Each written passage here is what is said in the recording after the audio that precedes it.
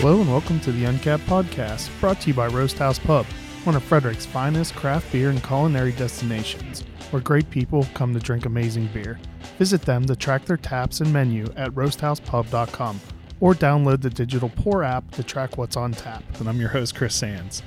We are still at, if you listened to the previous episode, Ocelot Brewing Company, but now I'm joined by Jasper, who I don't remember your last name and I probably can't pronounce it anyway.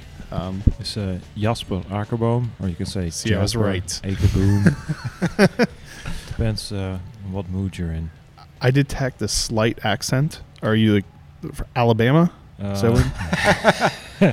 from Born Alabama. and raised. I'm from the Netherlands. Yeah, no, I'm actually Dutch. I'm from the Netherlands, and I apologize on it's behalf funny. of all Americans for Sunday.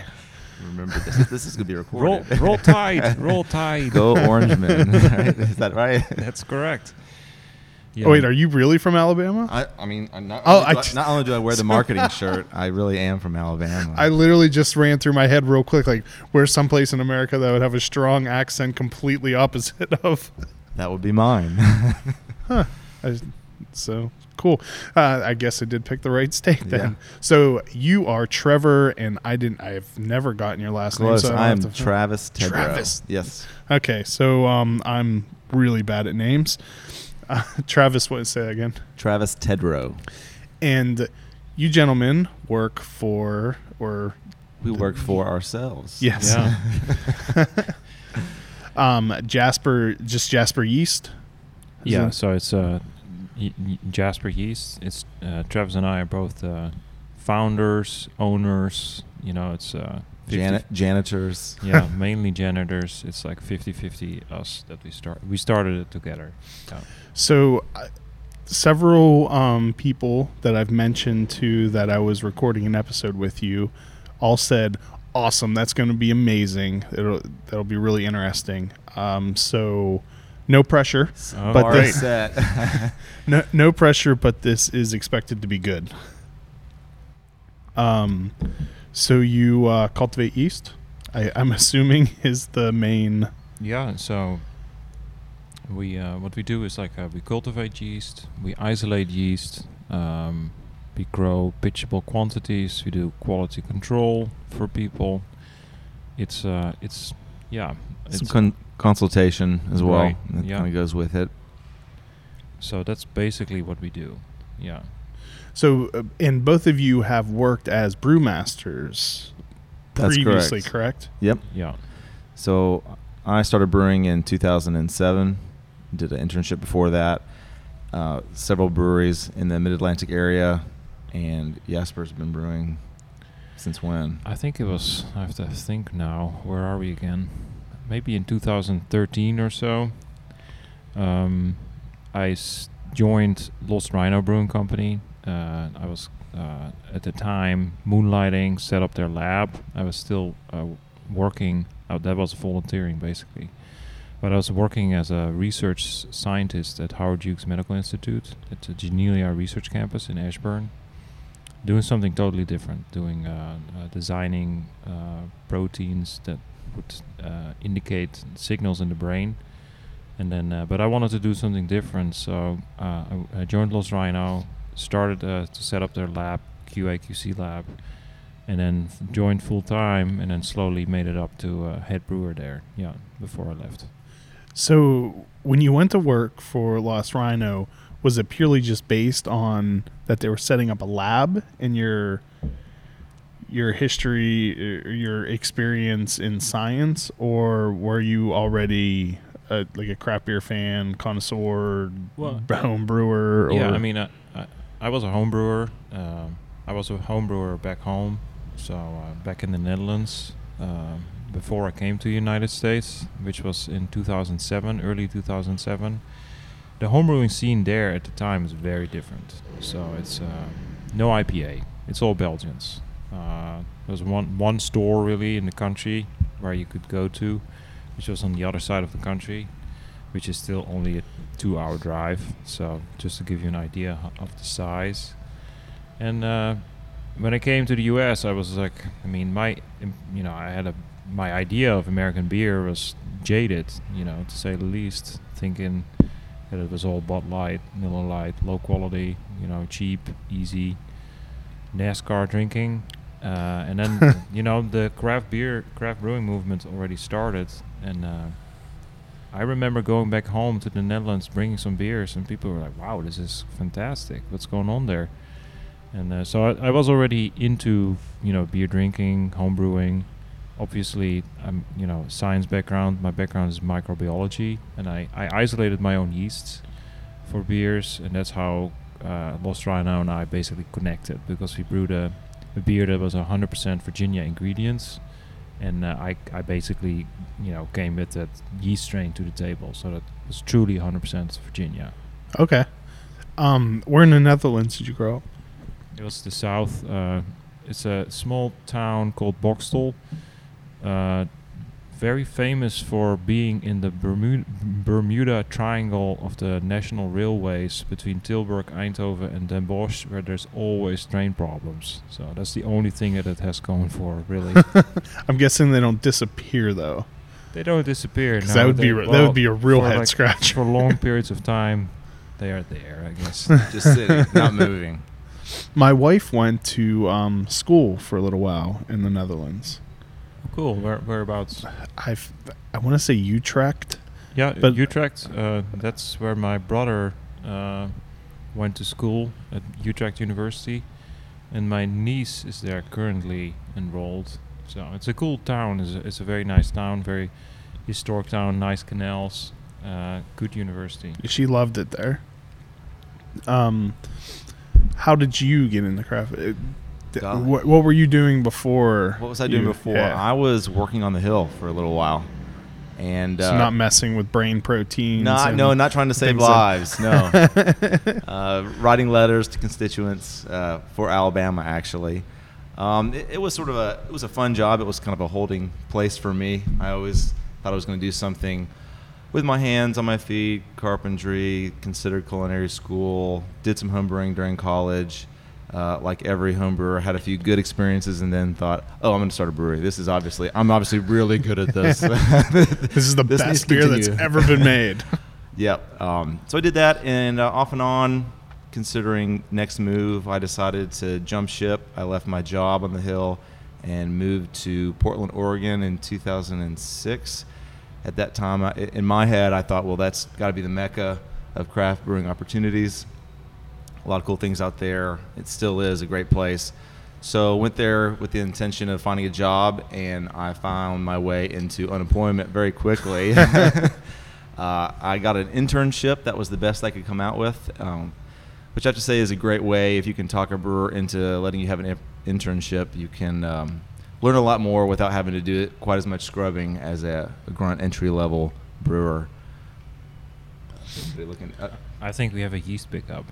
You want to jump out real quick? Yeah, I'll jump out real quick. Okay. I'll be right back. All right, good. That's the good. Business rolls. I have I just have general questions about Alabama. Okay, all right. I will do my best to field those as well. Yeah, so as being representing everyone in Alabama. Sure, that's what I do every day. What is it? What's your obsession with the University of Alabama? Well, I went there. That's okay. where I went to school. But I mean, like, when I say you, I mean you're representing the entire state. Like sure. There just seems to be a disproportionate obsession with the university. Yeah. So part of that is the name. There's a lot of people in the state that have that same question that went to Auburn. Okay. And there's a plurality of people that did not go to the university, which is fine. That are more that crowd is a fan of Alabama as opposed to Auburn, because the name of the school is the name of the state. Okay. That's easy money. I was there during some really dark days of football as far as quality of coaching. So I went through tough times, only to later have that turn around when I was long since graduated. But yeah, it's been good lately. It's a great school. I mean, I thought it was a lot of fun. I went to a small high school, so it was fun to go to a big state school. What does a tide have to do with elephants? It has nothing to do with elephants. The Crimson Tide, there's some announcer, I believe, at a football game long ago, and they saw the I think it was in reference to the defensive line, and that it looked like a rolling crimson tide coming out. That makes sense. The elephant is a little bit more obscure, and I think you'd have to reference Wikipedia for that. Yeah, that was my next question. What exactly does that? It's Big Al. Are elephants the indigenous to Alabama? I'm sure millions and millions of years ago, a few of them stomped around. I was out in Portland for a brief stint. I did an internship at Laurelwood and met some good guys that are still in the brewing industry out there. Decided it was a little too far away to be a minimum wage guy on the West Coast, so I decided I'm going to do the Siebel program, and did that. Considered coming back east, threw some resumes around, and even though I was in D.C. originally, I never attempted to find a job. And once I came back with an internship, did the Siebel program, ended up getting a gig at Capital City Brewing Company in D.C. I worked in Maryland and Baltimore for a little bit before they closed that store, D.C. and Virginia. What's your degree in? Economics. Okay. Economics. I did, once I got into the industry, I started taking some trade skill classes. I did some HVAC. I did a TIG welding program.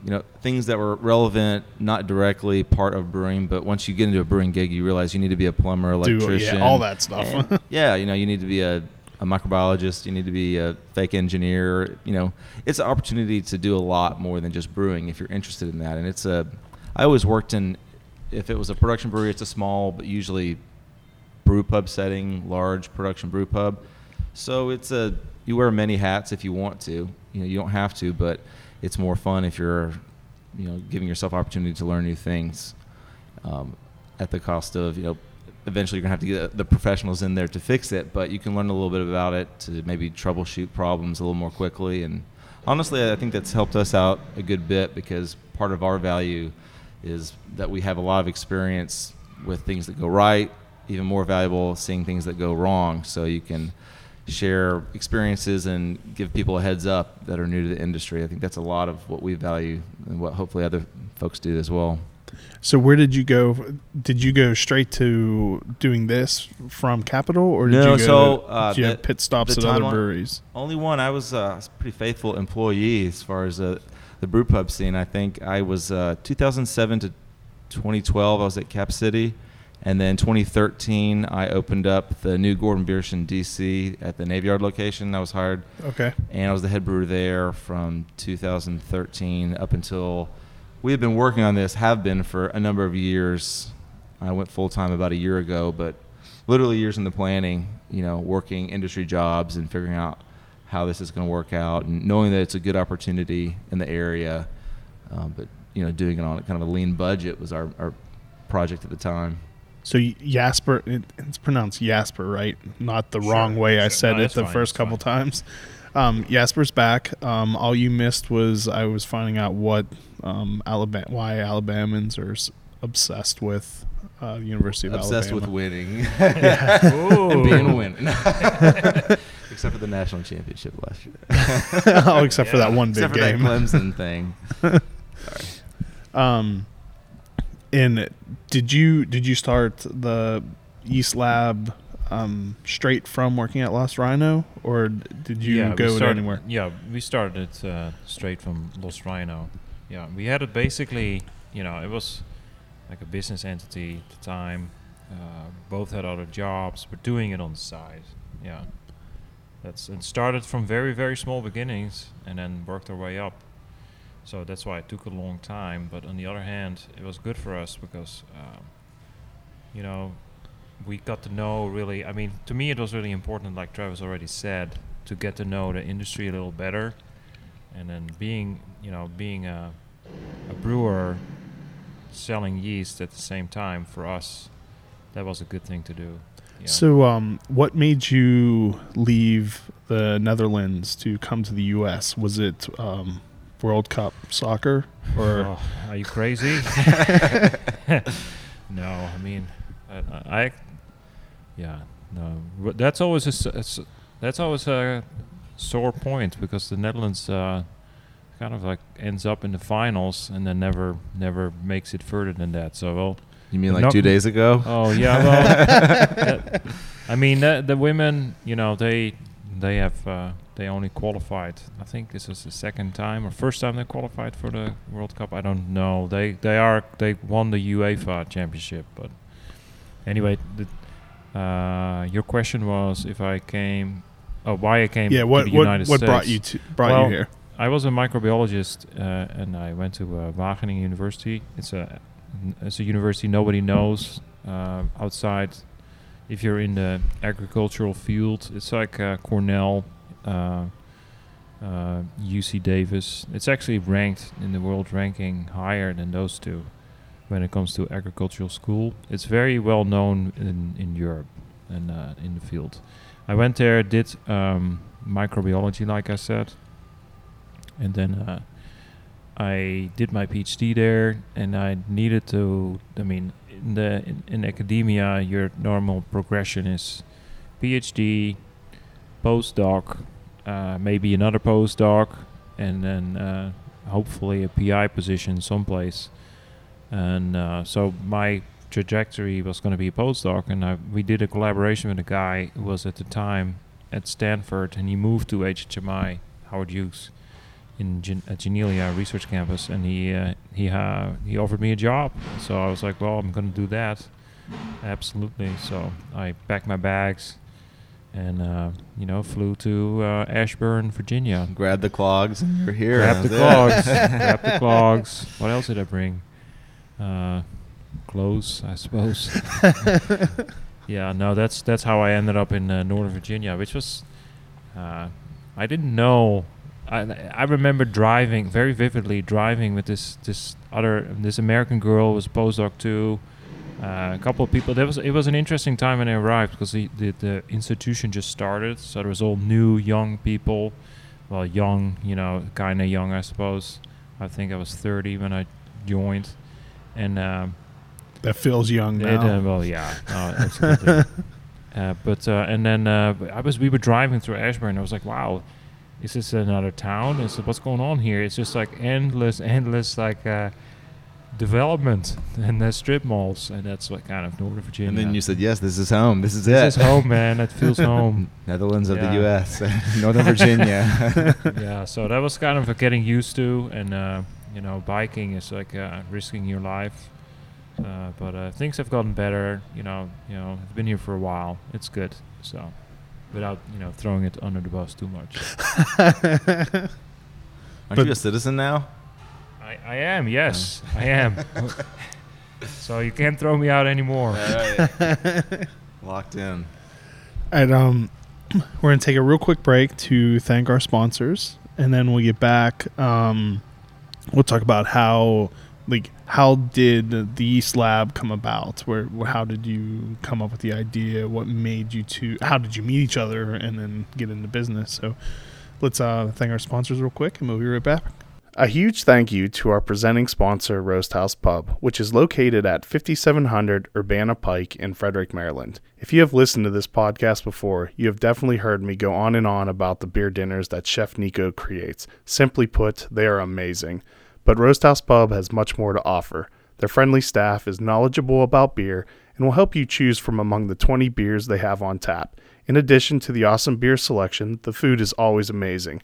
Make sure to follow them on Facebook and check their website at www.roasthousepub.com to keep up to date on their constant stream of events. So we're back. Travis kindly went and replenished all of our beer. You are welcome.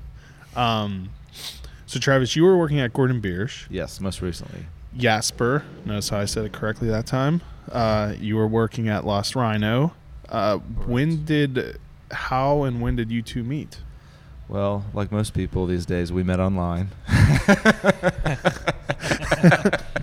No, actually, it was Tinder. Yeah, it was Tinder. I think Swipe Bill right. Madden, Bill Madden hook us up? He did, yeah. Bill Madden did. No, he's a matchmaker. I posted desperately seeking microbiologists on Casual Encounters. Your laughter is wreaking havoc on the audio levels. All right. I'll stop. No, feel free. I just wanted to point it out. So if anyone hears a lot of clipping, that is what the boisterous laughter is. It's a damn Roll Tide guy. What was it again? I think you were looking. You had this yeast idea, and I had the same idea, basically. Basically, yeah. It's basically like a tie All to right. the idea. And then you contacted Bill Madden, who said, like, reach out to Fabio Garcia, who used to be at the time head brewer, Los Who's Rhino. Bill Madden?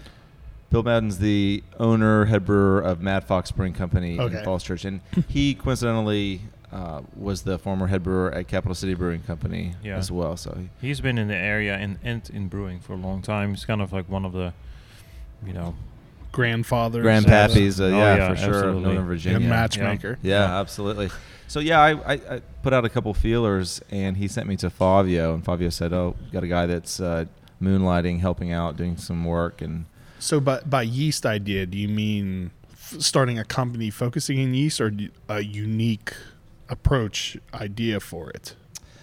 well, I at this point been in the industry for a few years and saw that as a possible opportunity to enter and contribute to the industry in not a more creative, but a slightly different way than I want to start a brewery. I always wanted to start a brewery, and it's something that's still on the table for us. But I thought, well, this is something. It doesn't seem like there's much in the way of yeast labs, yeast propagation testing on the East Coast. We were doing some propagations. We had a lab guy. We set up a small lab at Cap City. I thought, well, it's something to consider, and talk and chat and having beers and discussing an idea is almost free. So that's really where it started. We corresponded and met a bunch, and started to take it pretty seriously, at least in concept. And that was quite a while ago. We were fairly meticulous about it in many ways. Almost to a fault, being very cautious and making sure that people were interested. I think we put together a little, for fundraising purposes, a sheet that said, would you be interested, you like this concept? And we went around to almost 100 local breweries, friends and folks in the industry saying, yes, if there was a business like this in the area, we would sign up for it. So that was convincing for us and for other people that are not in the industry that did not know what we were talking about when we were thinking about this. And then, years and years and other things. Yes, we can fill in the details of what happened since that point. I mean, that was 3+ years ago that it got real serious instead of just beer chatter about it. Yeah. So are there many yeast labs? Because previously I had only ever heard of white labs. Well, I mean, this is like at the time, no. There were basically 3 big ones at the time. And it started, it started to come a little bit, but right now there's many more. Yeah. Okay. But I think there's a lot of people who do it on the side, who are not really big. And we never had the intention to do this on the side. We wanted to do this for real. We also didn't want to become like as big as White Labs. That was not our intention. But we also didn't want to do this as a side gig on the weekends. Does White Labs only do yeast for brewing, or is it like a larger? No. They actually, I think they have facilities all over the world right now. I think that they have 2 in the U.S. for sure. They have one in Asia. They have like a little tiny shop in Europe. And if you look at beer in general, craft beer, the market, the market is increasing in other countries, not in the U.S. really. It's this becomes like a maybe different discussion about craft beer, but there's a lot of opportunities in other countries as well, and obviously they jumped on that too. And they do sake yeast, they do wine strains. There's other wine company yeast that do companies that do specific yeast for wine. They do that too, but they do cider stuff. They're very, that's them. Are you exclusively beer, or do you do no, distillers yeast? We do distillers yeast. We do cider yeast. We do sake strains. We have a couple of very unique sake strains that we got directly from Japan that we are selling to sake breweries. So it's not just beer yeast. No, I would say wine we don't really do, but that's kind of a different market, different ball game. Yeah, I mean, some labs are branching out into that, just in the same way that Europe is a new market. Other types of alcohol are new markets for a company that was traditionally focused on craft beer. Right. Could you use distiller's yeast to make beer, or would the Yeah. flavors not? No, I think you could. I mean, like, it's all about expectations, right? What are your expectations? It's going to be very dry. I can tell you that off the bat. I mean, those strains are like developed to, work, turn anything over into alcohol. So you're gonna, it's a most likely diastaticus yeast that will just destroy the wort to zero Plato or like below zero. But you could. I mean, I'm not saying you couldn't. So you have to keep an open mind. So, and tell me if I'm wrong or right on this, but at least from my understanding, for anyone listening that doesn't know, distiller's yeast is focused on eating up as much sugar as possible, as fast as possible, to get the fermentation, to get the highest amount of alcohol in the shortest amount of time. Yeah. That's the goal. Okay. Yeah. So, what is it about the different yeast strains that do that? Well, you mean like what? Why is distiller's yeast? Is it so much faster than your typical like the Chico's probably? I mean, I don't know. Like, I wouldn't say the word faster. Well, that's per se. usually dictated by the temperature. In a lot of instances, okay. they're fermenting much warmer because that's a catalyst for Right. attenuation. Oh, okay. Yep. What it does do is like the genetic potential of this strain. It produces specific enzymes that can metabolize more complex carbohydrates than other yeasts could normally. There are certain strains that are in use by brewers that have a similar genetic background that also could ferment more complex carbohydrates, therefore resulting in a lower gravity, final gravity beer. Certain specific saison strains are well known, but you want as much out of it as you can, so that's obviously what you're going for. All right, so I probably should have started with this apology, where I'm sorry for any extremely stupid questions I ask, because I know next to nothing about yeast. There's no stupid questions. No, there are definitely stupid questions, and I ask a lot of them, but I appreciate your kindness. So how does yeast work? Does it take in the carbohydrates and then expel alcohol, or is it, because you mentioned enzymes, right. or is it releasing enzymes Both. that do that? Both. Okay. So I mean And on a scale from 1 to Right. 10, how stupid was that question? no, that's actually a 9. Okay. So if non-stupid, a non-stupid question. No, it's a very good question actually. So yeast. Score 1 for Chris. There's two ways that microorganisms can break down certain things. They can indeed, like you said, they can transport it into the cell in various ways. Break it down there, do their thing, so to speak, or they could export a protein that is then an enzyme that breaks down whatever is outside of the cell, and then transport whatever is then the smaller breakdown product into the cell. So there's two ways to go about it, and you can think about it. For example, yeast is a fungus. Think about mold, which is also a fungus. Mold lives on fruit. If you have an orange, you leave that orange out for too long, it gets green, gets like hairy. What is this mold doing? Mold is producing all kinds of extracellular enzymes that are breaking down all the organic structure of that fruit, and then taking in all the the resulting smaller compounds these enzymes are metabolizing whatever they produce. So yeast can have that potential as well. It depends a little bit on the strain. There's it maybe goes a little bit too far into detail to go really into this, but yeah, yeast can do both. When it comes to the more simpler carbohydrates, it's mainly intracellular. Okay, as opposed to the extracellular. Yes.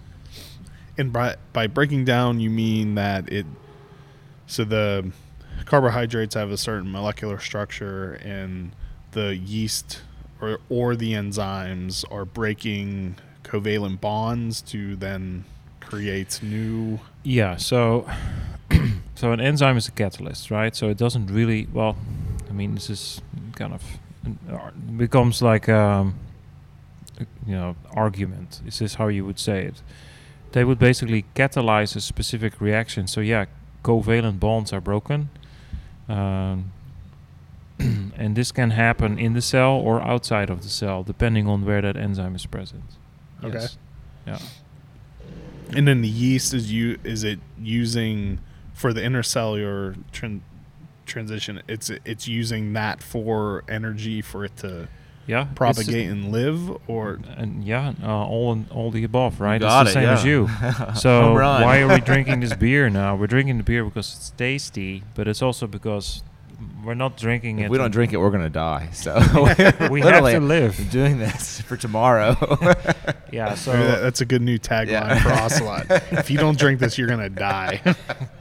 Yeah, I mean, the yeast generates energy, obviously, but it also, I mean, in the wort, there's much more than just, sugar, and energy. There's like nutrients. Yeast need, obviously many more different compounds to able to survive.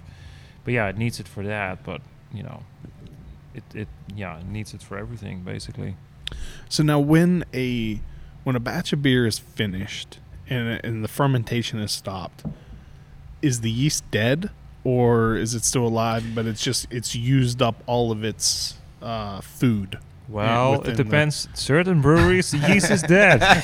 Okay, so if you're doing it wrong, it should be just the taking yeast is a nice nap at that point. So it's once it's eaten up all of, I guess at some point too, it's just what. Actually, I'll let you explain because I'm probably going to start saying stupid things. I want to stick to my so once all those question. sugars are the max amount that yeast can metabolize, it starts to go dormant. At that point, most strains start to drop out of suspension, and that's why at breweries, as opposed to cidery, or as opposed to wineries, they have that cylindroconical bottom. That's so that they can harvest that yeast, appropriate techniques so that they can repitch that yeast to another generation. They can feed it. They can immediately pitch it into another batch, aerate it, and it's still very viable, healthy yeast. So what causes it to fall out of suspension? What is keeping yeast in suspension, and then what causes it to fall out of suspension? I mean, it's gravity basically, right? So, I mean, yeast is it's producing CO2. So with this CO2 production, there's a certain vortexing that goes on into your fermentation vessel. When this fermentation is at an end point, all this stops. So stuff drops out. There's different ways that yeast can flocculate out. Certain yeasts stick together to other cells. So you have chunks of yeast cells that obviously will drop harder. Think about curdled milk. And certain strains do not do this, so they have a slower way of falling out of suspension. So is it the expelling of CO2 that causes it to stay in suspension? Or well, I mean, if have you ever fermented like in a glass carboy and you see it looks like it's like I mean, how would you say it looks Travis? like it's getting air, there's air being pushed into it. Okay, so it's the suspension. movement of the liquid. Yeah, and of course, if there's CO2 and there's CO2, especially if you have a yeast that's very flocculent, you can see the CO2 bubbles sticking to those chunks, and those chunks are kind of like floating around. Obviously, they're little bubbles, and then it will, There are variations between strains, Yeah. and that's very important to brewers. That determines which strains they're interested in, because flocculation assists in repitching, and that is part of the speed of turning over tanks and making more beer, clarity or lack of, depending on what you're looking for. So that's all, interesting points of ordering yeast and thinking about yeast that are maybe less pertinent for other industries, but for beer, people used to want incredibly brilliant clear beer. They wanted to filter it. They wanted to find it. Now people in certain styles want the opposite. It's trending, but there's certain strains that are better or worse at getting to that goal. Okay, Yeah, so absolutely. certain strains will make it too clear, or Well, or if just you want it better clear, at keeping there- it hazy. Both. Yeah. Okay. Yeah, both. Depending on, for some breweries, that's good or bad, depending on what you want. Yeah, and it's not just the yeast and suspension that makes a beer hazy. It's also what, certain chemical reactions. It depends on the recipe. If there's a specific amount of, a high protein load grains in your recipe, you get more haze. It's more complicated than just the yeast flocculation, so to speak. But yeah, there are yeast that flocculate slower, and there are yeast that flocculate faster. And like Travis said, it's not really a sexy subject, but if you're a brewer, you like a yeast that flocculates, at least medium fast, so you don't have to worry too much about it and get an easy repitch. You don't want something that stays in your tank forever, and you get a very dilute slurry if you want to repitch. You want, it makes your life harder, right? How many times can you repitch yeast? I mean, in theory, infinite amount of times. Okay, In practice, less. Yeah. so This isn't so somewhere between a few and infinity. Yeah. right, Pretty much. and beyond. No, it's like things go wrong, and it's like anything else. If you run a brewery, say you run a production brewery, and you have 10 fermentation vessels, and you have 5 always in use, and then you repitch from those 5 into the other 5, and you use one strain. Then you always have kind of like a pick of bunch of tanks, and there might always be a strain like a for specific pitch that's good, that's clean, that's what you want, and you can repitch it. And this is the case for specific strains that have been in use in breweries for, say, over 100 years. So like Guinness. For example, Guinness yeast, British yeasts.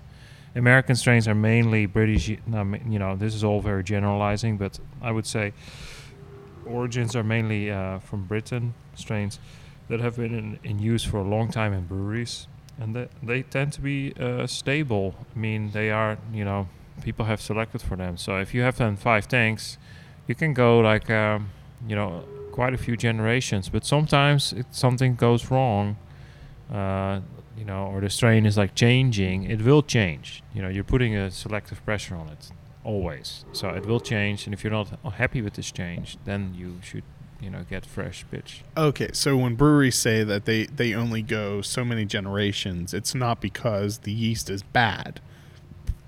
It's that it's no longer generating the flavor characteristics that they're looking for. I would say the yeast, they're going a certain number of generations because the yeast is still creating the ideal flavor profile, and they're not going past the point where it does turn. So the goal for most breweries is to stop however many generations before they notice differences in flavor.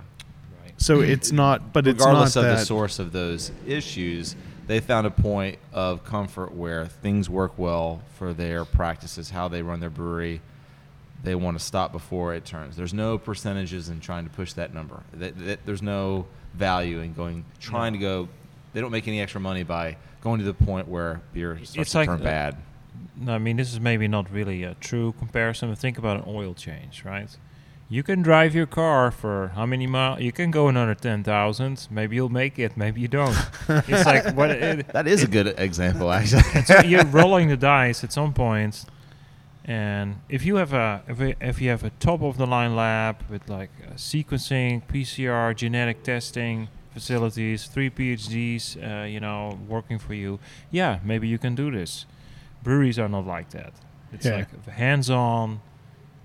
Brewing, there's no time really most of the time for smaller places to really do the testing needed to go very far with those generations. But so the yeast doesn't necessarily go bad though.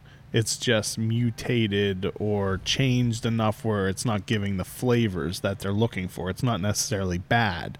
It would still work, but the beer wouldn't taste the same. Well, yeah, I mean, this is yeah. I mean, like you're talking about a population, right? So if you say the yeast, it's not one thing. It's like we're talking about trillions of cells in there. Maybe there's some that are slightly mutated or changed, have a different expression pattern of certain proteins.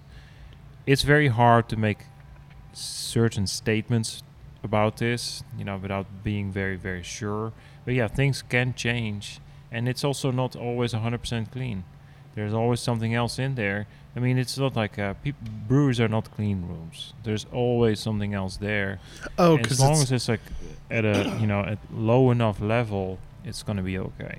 Okay, so also when you're collecting the yeast out of the fermenter, you're also collecting tons of other different cells. So the more times you do it, hopefully not tons, but that's a absolute contamination point. Depending on how you do it, that's always a challenge for breweries of any size. Is how do you transfer the yeast? How do you store it?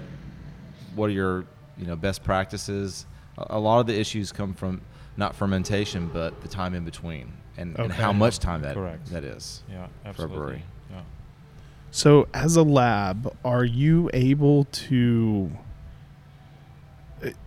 or anyone, are you able to design yeast to produce certain flavors? Or at the base of it, what, as a yeast lab, what do you do? So, I mean, like when it comes to the design of flavors, that we're coming closer to that now, I think. Like in general, I mean, the genetic testing, the sequencing, it's getting cheaper and cheaper to do this. Sequencing a complete yeast genome, I think is probably like $1,500 right now. It's very cheap. And CRISPR technology makes it easy to put certain protein, like certain genes in, the genome, change certain things around, make certain knockouts, so you can indeed change flavors if you want to. So but it's more complicated than that. It's more complicated than turning one thing on or off. So, yeah, but there will be a point in the future where this will be the case. Right now, that's not really what we're doing. Or, I don't think, some people might be looking into that. We're not looking into that. Okay. We're not doing any genetic. We are 100% natural yeast lab. We don't make mutant yeast, so you can use mutant. No X-Men yeast. Yeah. But so if you were to look at the genetic makeup of yeast, would you be able to, by looking at that, tell what flavors that yeast is going to produce? This is hard, right? Yeah, to a certain extent, but not really. Yeah, you could. You have to do it. It also depends on not just on the presence of a gene, but it's also, is this gene expressed? Is this protein produced? Let's say it like this, right? We all humans have I don't know. This is maybe it's not completely true, but for the sake of argument, we all carry some DNA materials for full body hair, right? And it is some people have it on more than others, but there are certain people that have this switch is turned on, and they have complete body hair, like if they were a cat, basically, right? So we carry this within us, but it's not turned on. Okay. So that's this. So it would again, be this there, might not be 100% correct. So the presence of a gene doesn't always indicate that this is actually occurring. It also depends on expression patterns and everything like that. And not just that, but then also it's often a pathway. Is the rest there? Is the rest of the proteins there that make this happen? Is it it? It's pretty complicated, actually. Yeah. So as a yeast lab, what do you do? So on an average day, what do you do? So I come in, I ask Travis, Where's the coffee? Where's the coffee? Because he I makes say, coffee. hold on, I have to go to the bathroom because I've been drinking coffee all morning. He brings really nice coffee that he makes at home. And the rest we can't tell you. No. It's a lot. There's a lot of honestly, a lot of the weekly production and what we do is It is the very close cousin to brewing. You know, it is the same family, and we also do lots of packaging. It's lots of cleaning. We do significantly more testing than a brewery. Absolutely. Lots of plating. It's just us, so we do everything. You know, we're here. We do marketing. We're making media right now. So every prop we do, we test on several different media to make sure there's no anaerobic, aerobic bacteria, no wild Saccharomyces, no Brettanomyces. Then we have like PCR methods to confirm our, It's like a brewery. We just don't have free alcohol, so we have to ask. We have to beg for beer. we can drink like the leftover media from yeast props. It's not very tasty. But we might live longer from it. So do you do anything with bacteria, or are you focused solely on yeast, since that has become more popular? And we do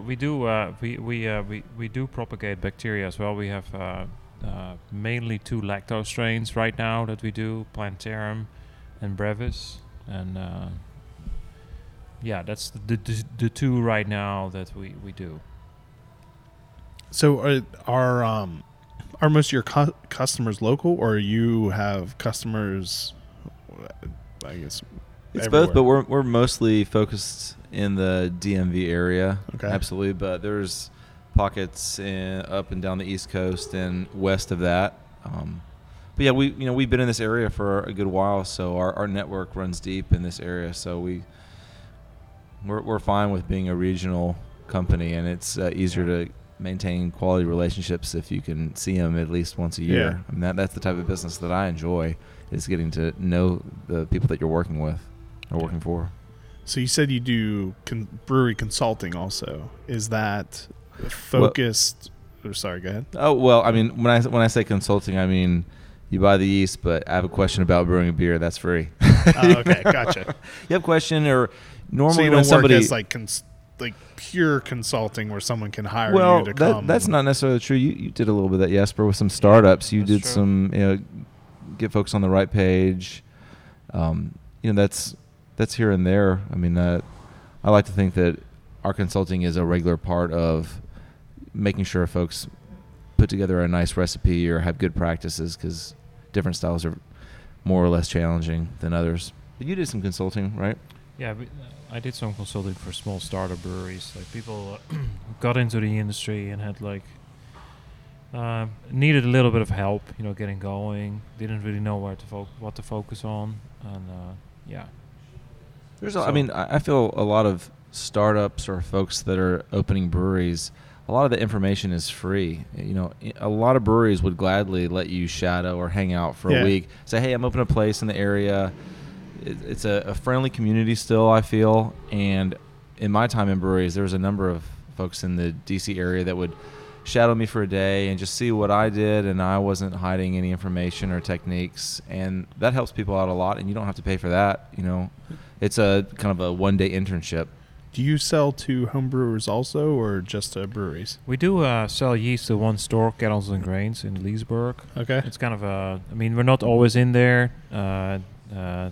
George, if you're listening, place another order, buddy. But we do have, basically that's the sole place that we sell yeast. Okay. I mean, homebrew for us, it's right now not our focus. But, we get a lot of requests from homebrewers. So, we want to make sure that they get the yeast they need as well. And if they want to use this, obviously, they can always hit us up. So if you could give one piece of advice in regards to yeast to any brewer, home or professional, what would it be?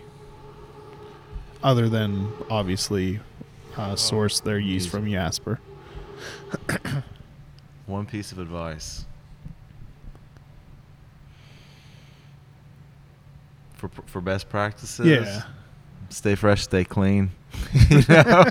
Stay fresh, stay clean, and have the right expectations. So don't realistic expectations about it. And if you do like a quad, and you're like, man, this I'm at day 10, and the fermentation is only going like a quarter Plato a day. Yeah, that's maybe what it is. That you can't have it everything like going super easy. Yeah, you can't write a script without reading something that happened before, Right. and thinking it's going to work out just because you dreamed it up. Yeah. Yeah. There's a lot of that. So.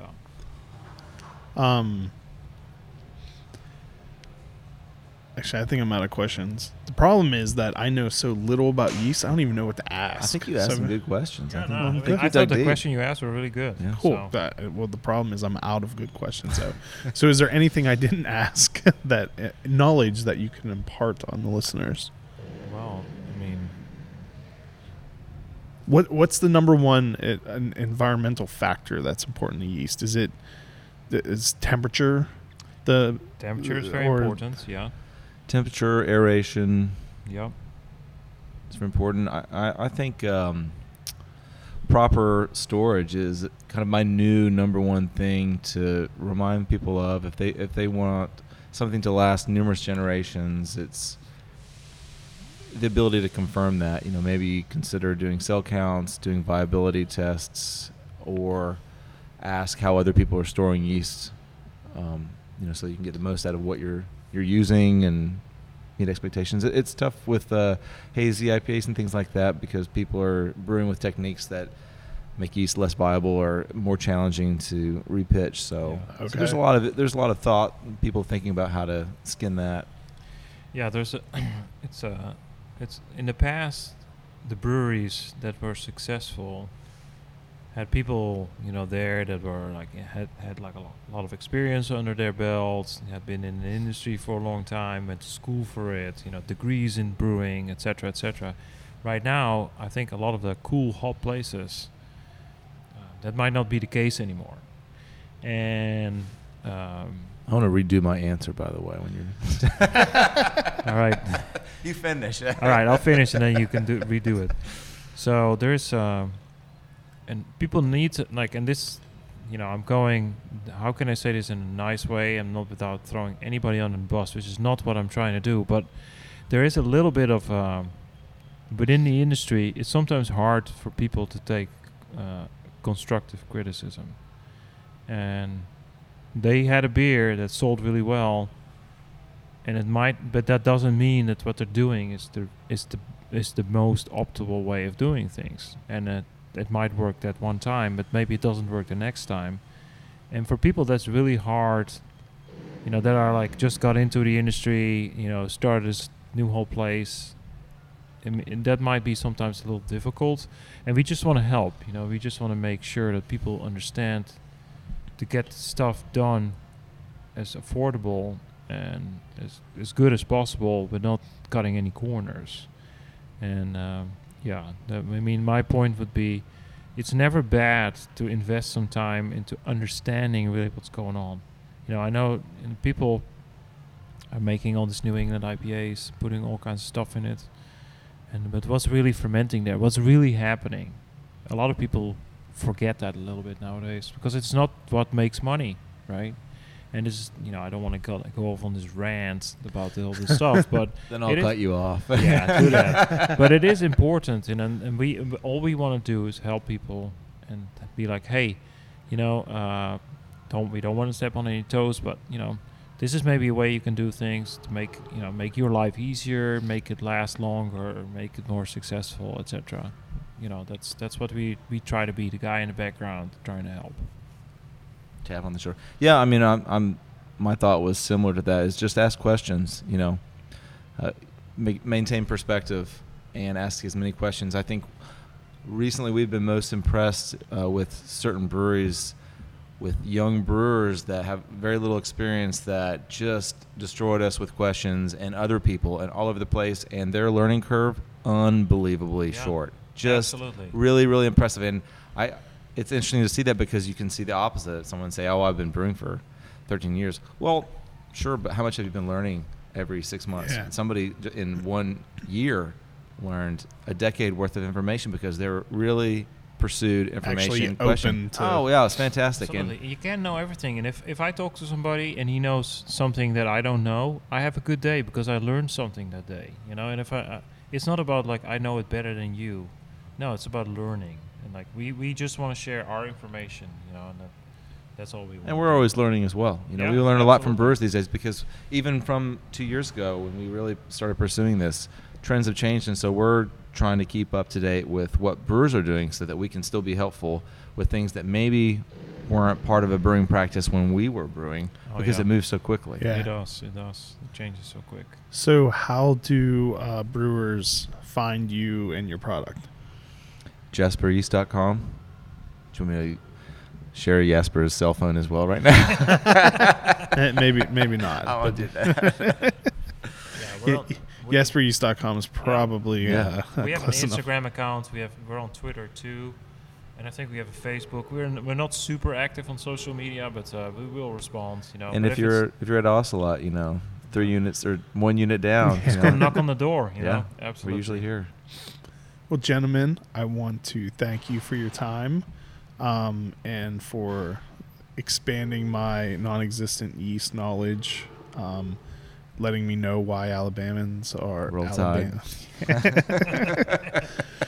And thank you for letting me point out that the U.S. are better at soccer than people. Wow, burn. Mic drop. We'll see, buddy. And a big thank you to Adrian for letting us use his space and Sure. supplying us with beer to drink during the Very episode. delicious. Absolutely. Yeah. And thank you everyone for watching and listening. Cheers. All right. Cheers. Cheers, guys. The Uncapped Podcast is produced by Graham Cullen and me, Chris Sands. Be sure to like us on Facebook, and if you've enjoyed these podcasts, please leave us a review on Google Play or the iTunes Store. A special thanks to Double Motorcycle for providing our theme music. Thanks for listening. Oh my God, that's good.